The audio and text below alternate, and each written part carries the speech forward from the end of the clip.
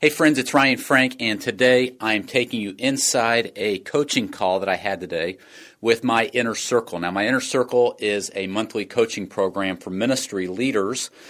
We talk about it at kidsmatter.com, and every month I get together with these leaders. I teach on a topic, and then we take time for questions at the end. So in today's coaching call, we talked about delegating, mastering the art of delegating, and delegating to grow your ministry or your organization.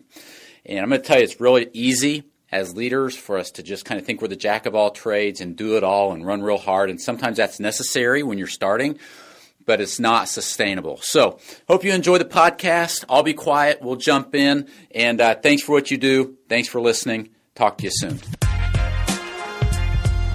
Hello, and welcome to the Ryan Frank Podcast, helping you think, work, and create like never before.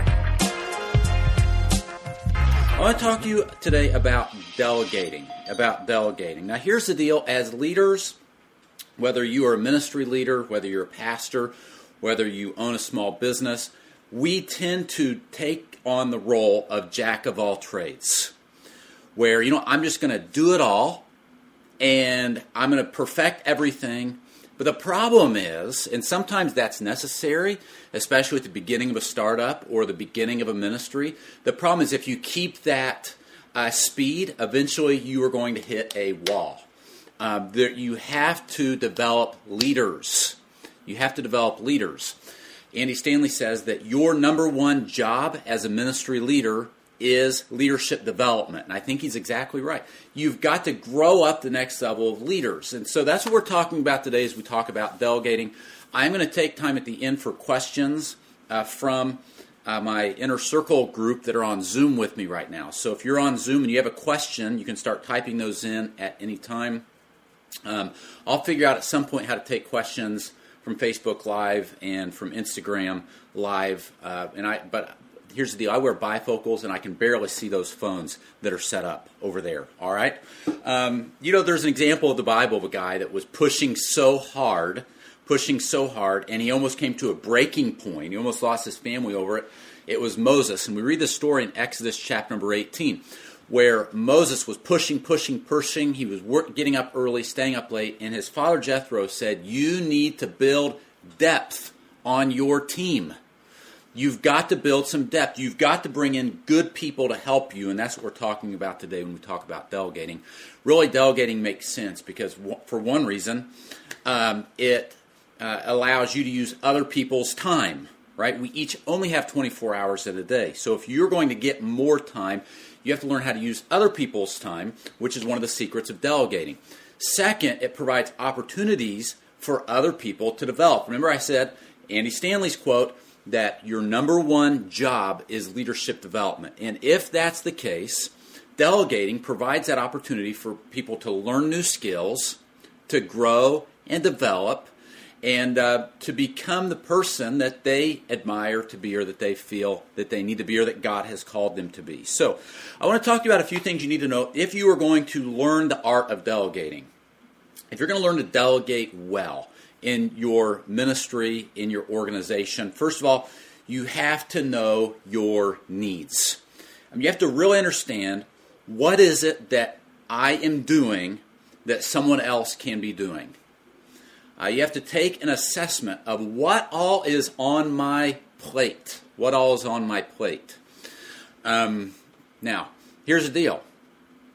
We get so busy, we push so hard, we run so fast. Again, like I said at the beginning, we become the jack of all trades to the point that we don't even realize what all is on our plate unless we stop and we pause and we take time to really identify what those things are. So that's what I want to encourage you to do. Pause and assess. What is on my plate? What am I doing that only I can be doing? And what am I doing that someone else can be doing?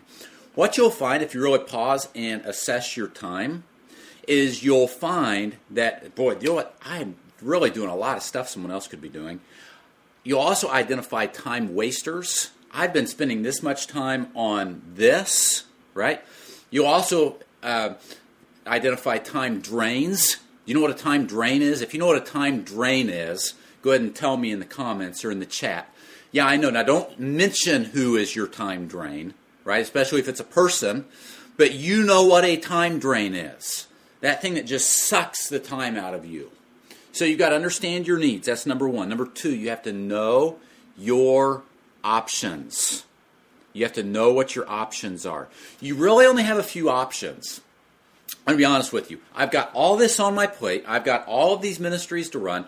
I've got this job to run, this company to run. I've got this family to manage. So really, if I've got all this stuff on my plate, I'm only left with a few options. Well, option one is I'm going to work my rear end off, okay? I'm going to work my butt off. I'm going to go. But that doesn't work, right? You're going to end up flatlining. You're going to end up having an ulcer. You're going to end up in the hospital. You're going to end up being burnt out and stressed and sleepless nights. That's not the best option. You don't want to go until you have nothing else to do. Second, you can simply prioritize and decide, you know what, I'll just get some things done, and what doesn't get done. All right, I see a lot of you on Facebook Live. Awesome. I'm glad that so far this is working. And Instagram Live, this is my very first time doing Instagram Live. Cammie's on there. It looks like Chrissy's on there. And, of course, all of my Inner Circle members are with me on Zoom.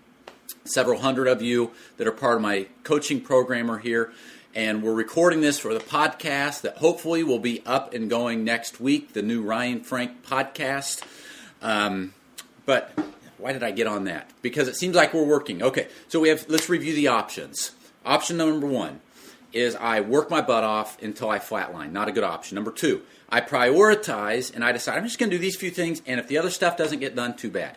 Option three, I talk to my boss and I say, listen, you're going to have to pick.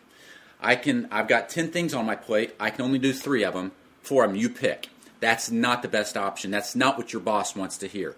Here's the best option, option number 4, and that is to learn to delegate effectively, right? To use other people's time, to build depth, to build a team. Now, great, Ryan, I get it. I need to build a team. What do? For those of you that are live with me on my Zoom, on my coaching call, thank you. I see questions coming in. You can use the Q&A button or the chat and private message me the chat if you have a question. I see several of these already coming in, and we'll try to tackle as many of them as we can in a little bit. Ryan, I know I need to delegate, so how do I effectively delegate? Here's how you effectively delegate. You have to be smart about it, right? You have to be smart. Here is what is not smart, and I see this mistake happen over and over again. People delegate their most complicated tasks, and that is so stupid. You don't delegate your most complicated task. If I delegate my most difficult, challenging task, get this, all right, it's setting up someone for failure, and I don't want that, and you don't want that. So start by delegating your least complicated tasks, right? Maybe it's running an errand. Maybe it's picking up supplies, right? Maybe it's making bank deposits. You know, whatever it is, what are the most least complicated tasks that I can begin to delegate? Please do not delegate your most difficult tasks first, your most complicated tasks first. Number 2, here's a second not smart thing to do, and that is delegate what is inappropriate. I'm not saying that right. So, don't delegate. Only delegate what is appropriate to the person you are delegating to. That's what I meant to say. In other words, if you're wanting to update your policy manual, don't delegate that to someone who is not at all detail-oriented, right? No, you don't want to do that. If you're wanting to delegate the event committee and someone else needs to plan these events, don't delegate that out to the person that's the introvert that never shows up for parties. You get my point. If you are going to delegate smart, number 1, you don't delegate your most complicated task first. All right, we've got Joy on Instagram. Glad you're here, Joy. Heather's joined us on Facebook. And we've had about 15 more of you join the coaching call on Zoom. That's awesome. You want to, number one, don't delegate the most complicated tasks first. And number two, delegate what is appropriate. Delegate what is appropriate. Now, some of the best advice that I can give you on delegating actually comes from Andy Stanley. And Andy is a leadership guru, as many of you know. And he talks about, in one of his books, the 4 levels of delegating. I actually talk about this in my new book, 10 Sentences to Revolutionize Your Ministry. But I'm going to go ahead and share them with you again. The 4 levels of delegating. Level number 1 is investigation. Investigation. Level number 2, let me share them and then I'll unpack them. Level number 1 is investigation. Level number 2 is informed progress. Level number 3, informed results. Level number 4, ownership. Right? You've got to go in this order with people. Number 1, investigate. If you see someone that you think you can delegate to, you start by giving them a task where they are going to investigate something. And what this does is this qualifies that person for you or unqualifies them based upon what they report back to you. So it might be, hey, will you investigate and get back to me on this next week? What if they don't get back with you? All right? Aren't you glad you didn't give them everything? Right? So you start by giving them a task where they investigate. Once they pass that test or that level, you're going to move to informed progress. I'm going to give you a job, but I want you to give me updates along the way.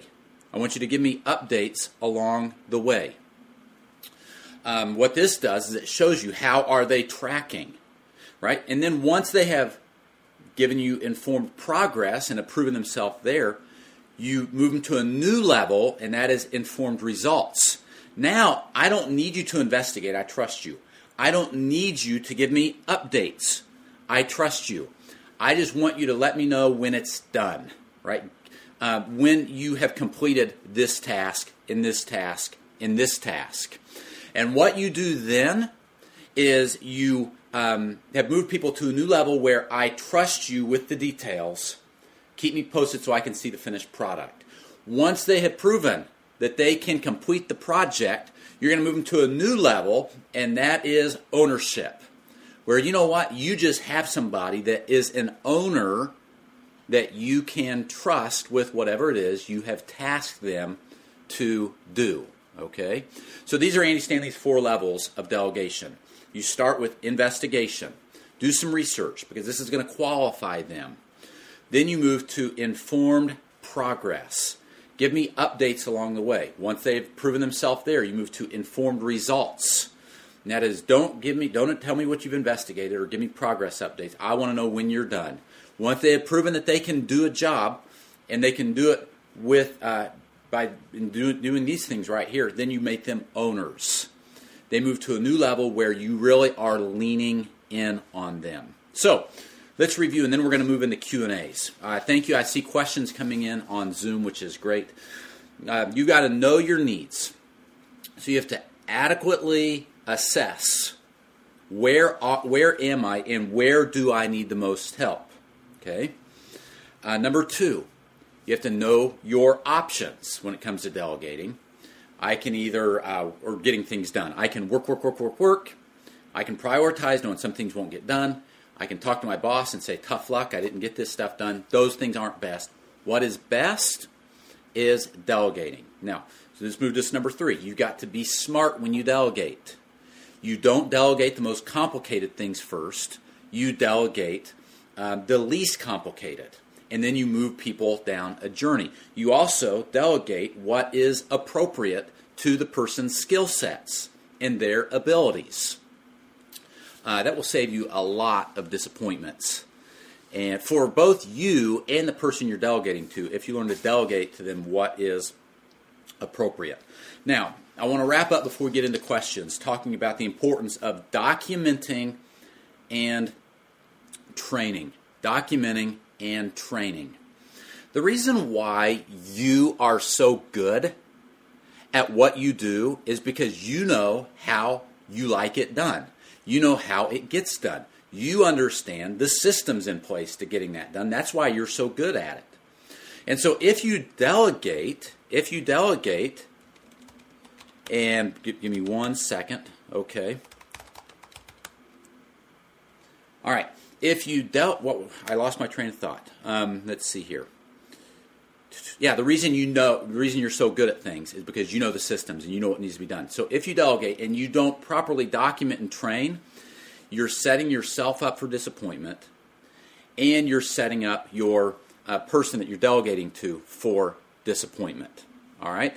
So you've got to learn to document. You've got to learn to document. I'm going to be honest. Some of us just don't get this. We understand the need of building a team, and we find people that can help us, and then we explain the job, and we walk away, and we don't ever walk people down a journey. And then we wonder why they aren't doing it as good as we are doing it. Why aren't they doing it as good as I am doing it? Because they don't understand it like I do, and they don't understand it like you do. And so you've got to make sure that you document. If you ask somebody to do something for you, right? I need you to be in charge of this program. I need you to work this class. I want you to develop this product or this curriculum. You've got to document, here are the steps. And then you have to spend time training. Let them shadow you. Let them shadow you. Give them the details. Provide the tools that are needed. And I know it takes a lot of time on the front end, but the truth is that it will save you so much headache on the back end.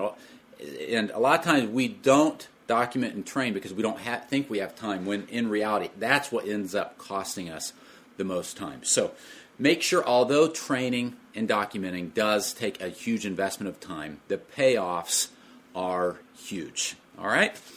Hey, let's jump into some questions. I hope that you got a few nuggets there.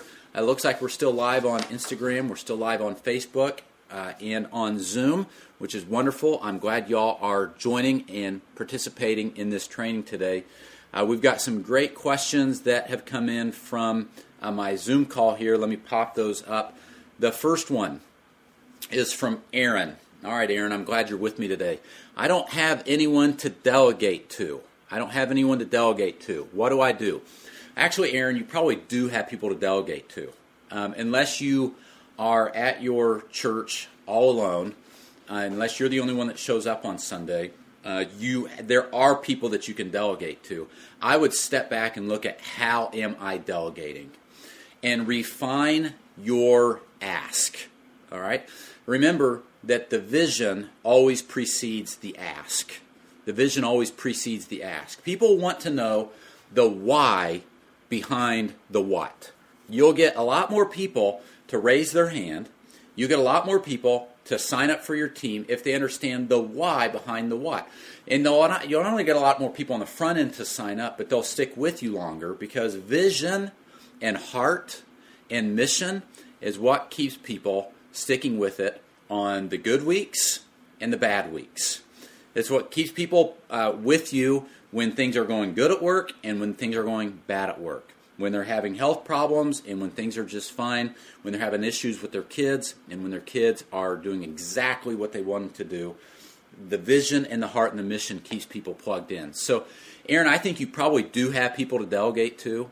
If you truly don't have anyone to delegate to, and there's this big ministry or project that can't go on because of that, then you probably just need to let it die, because you've got to have leaders in place. But I would take time, Aaron, to step back and think through, am I really explaining the vision? Are people getting the vision behind the ask?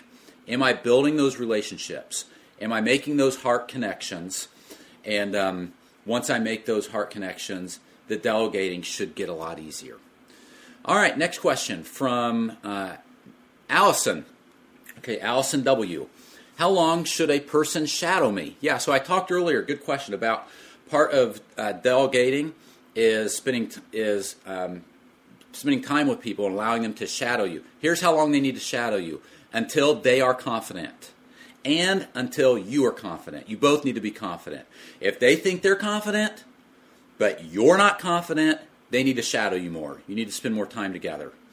If you think they're confident, but they don't think they're confident, you need to spend more time together. They need to shadow you more. So there's no perfect answer to this, like 3 weeks, 4 weeks, 3 hours. The answer, Allison, is someone should shadow you as you delegate until they are confident and you are confident. All right? Next question is from Rachel. Rachel says, how can I get more training for myself as a ministry coordinator? Well, there's a lot. Wow, Rachel, you know what? We have this great gift, and it's called the Internet. And there is so much available training to us on the Internet. Now, you see books behind me. I love books, and I learn a lot from books, but I learn a lot from the Internet, from podcasts that I listen to, from groups like the I Love Kidman Facebook group and other Facebook groups that I'm a part of.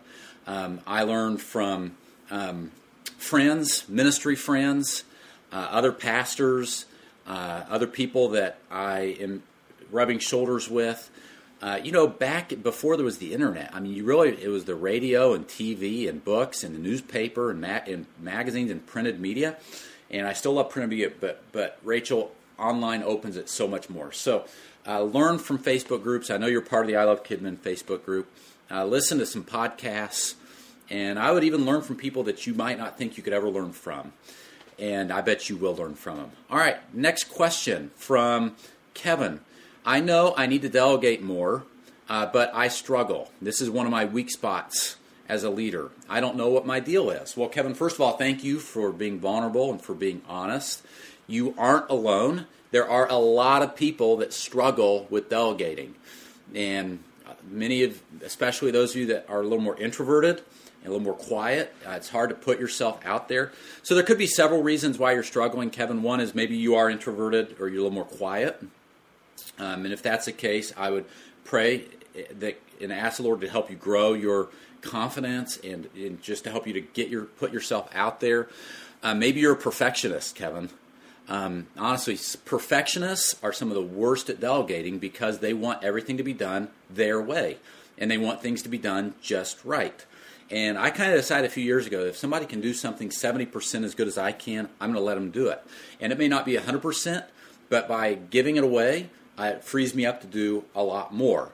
So it could be that you are a perfectionist. Maybe, Kevin, you've been burnt out in the past, which has happened to all of us, I'm sure, where you delegate to the wrong person. That happened to Moses. Remember when Moses went up on the mountain to meet with God, and he left Aaron in charge? And what happened when he came back down, right? They were all worshiping a golden calf, and Moses got a little upset about it, as we know. And sometimes we delegate, and maybe a golden calf is not erected, but it's somebody drops the ball, or it's a major mess up. You've got to allow people to fail, Kevin. Someone has allowed you to fail and learn from it, so you need to allow people to fail, as long as they are failing forward and they are learning through the failure. I don't at all despise failure.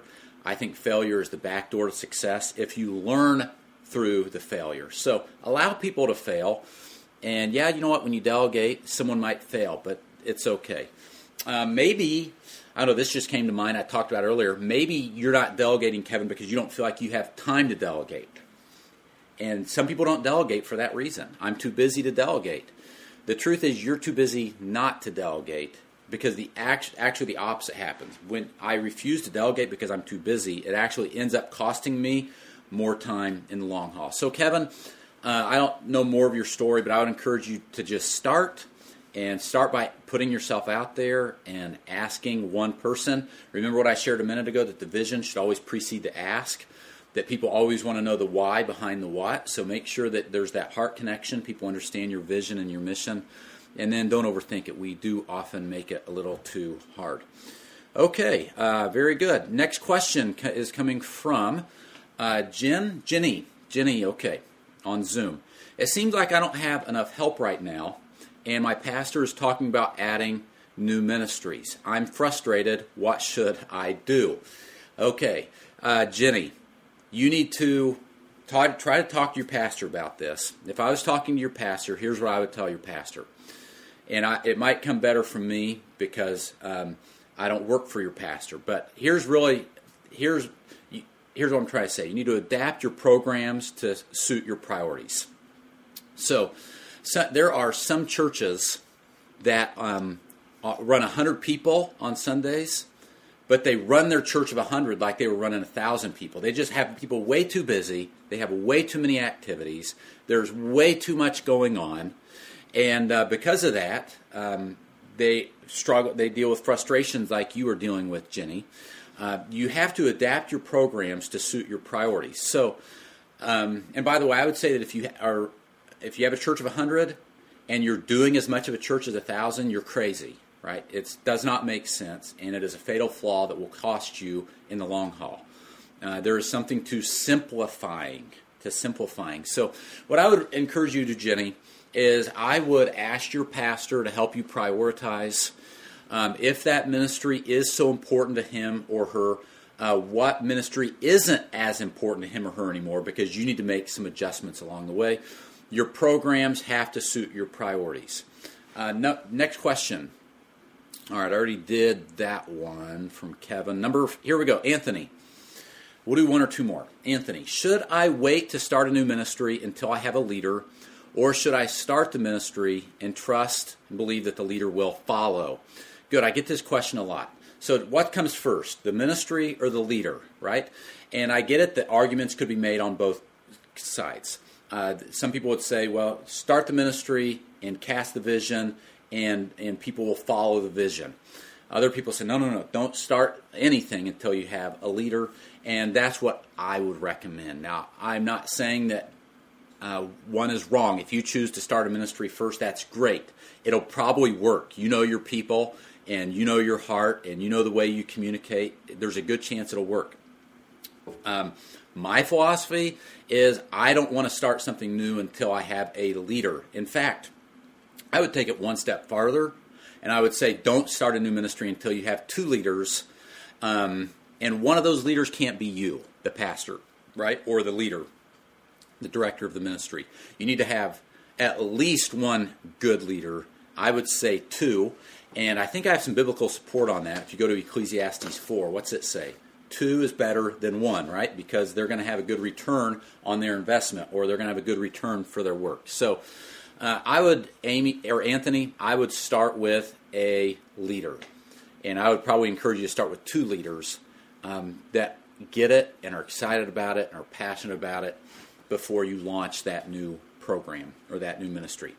All right, next question from Dawn. I have a new team of coach-level leaders that I have never had before. I cast vision, painted the current picture of children's ministry to them, and then shared a few goals. We then dreamed towards vision. What if it would happen, or what if I can't read today, my glasses. Okay, what if what we wanted to happen happened, what would it look like? We had an energizing time with them. I asked them to brainstorm next steps that would help us to achieve the vision and dreams. They seem to have ideas for what their heart is leaning toward. Do I shift some of my priorities to empower them and start momentum? Absolutely, Don. Absolutely. Especially if they are both heading the same direction. Now, if you, Don, as the lead, first of all, let me applaud you, Don, for pulling your coach-level leaders together and having these conversations, because you're doing what 9 out of 10 ministry leaders don't do. I'm amazed at how many pastors start ministries because they think it's a good idea. I'm amazed at how many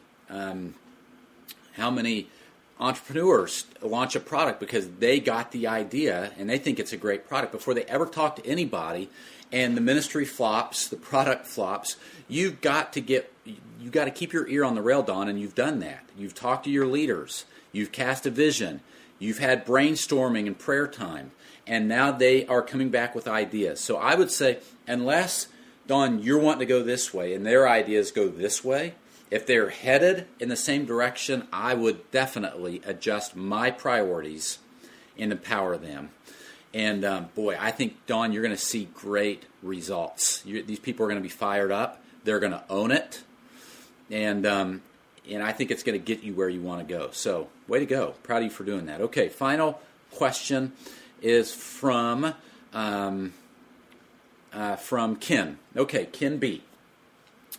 I'm going into summer 2 where I don't have a director for Vacation Bible School. I really don't want to do it myself again. What would you do? Good question. So I'm going into summer 2 where I don't have a director for VBS. I really don't want to do it myself again. What would you do? Okay, a couple thoughts. Number 1, remember, I don't know how you have been asking, Ken. I don't know how you've been asking, but I would make sure when you ask, first of all, get my new book, 10 Sentences to Revolutionize Your Ministry, or get my book, The Volunteer Code. Both those are on Kids Matter.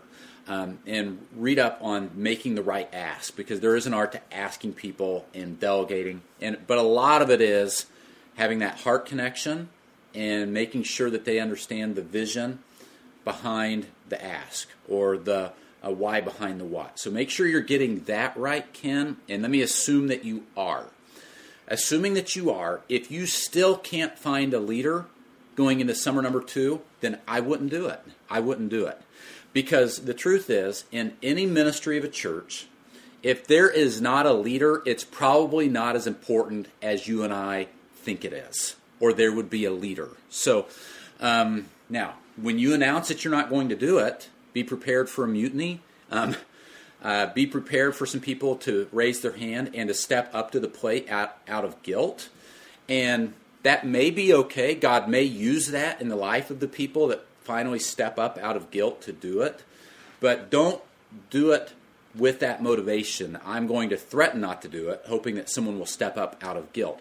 I would genuinely, if you don't have a leader, and I would not make this decision, Ken, in a silo. Make sure you have the blessing of your pastor and the leadership of the church. But if you are making the right ask, if you are casting the vision, building those relationships, and you genuinely feel like I'm at year 2 and I don't have a leader, I just wouldn't do it anymore. So I think it's time to stop doing ministries that you don't have anybody to lead. And I think sometimes it's good. We talked earlier about simplifying things. It's good to cut back to the bare essentials. I think it is good to look at what is the minimum that I can do, the minimum that I can do with the people that God has given me to do it with. So there you go. Hey, thank you guys and girls for joining me for this coaching call today. Thank you to the several hundred of you that are in my coaching program that are with me live, those that will be listening to this podcast once the new podcast is up, and I'll make sure that you know when it is. Thank you to those of you on Facebook Live and Instagram Live. Hope that you've enjoyed today's training. Let's make sure to stay connected. Hey, have a great Thanksgiving.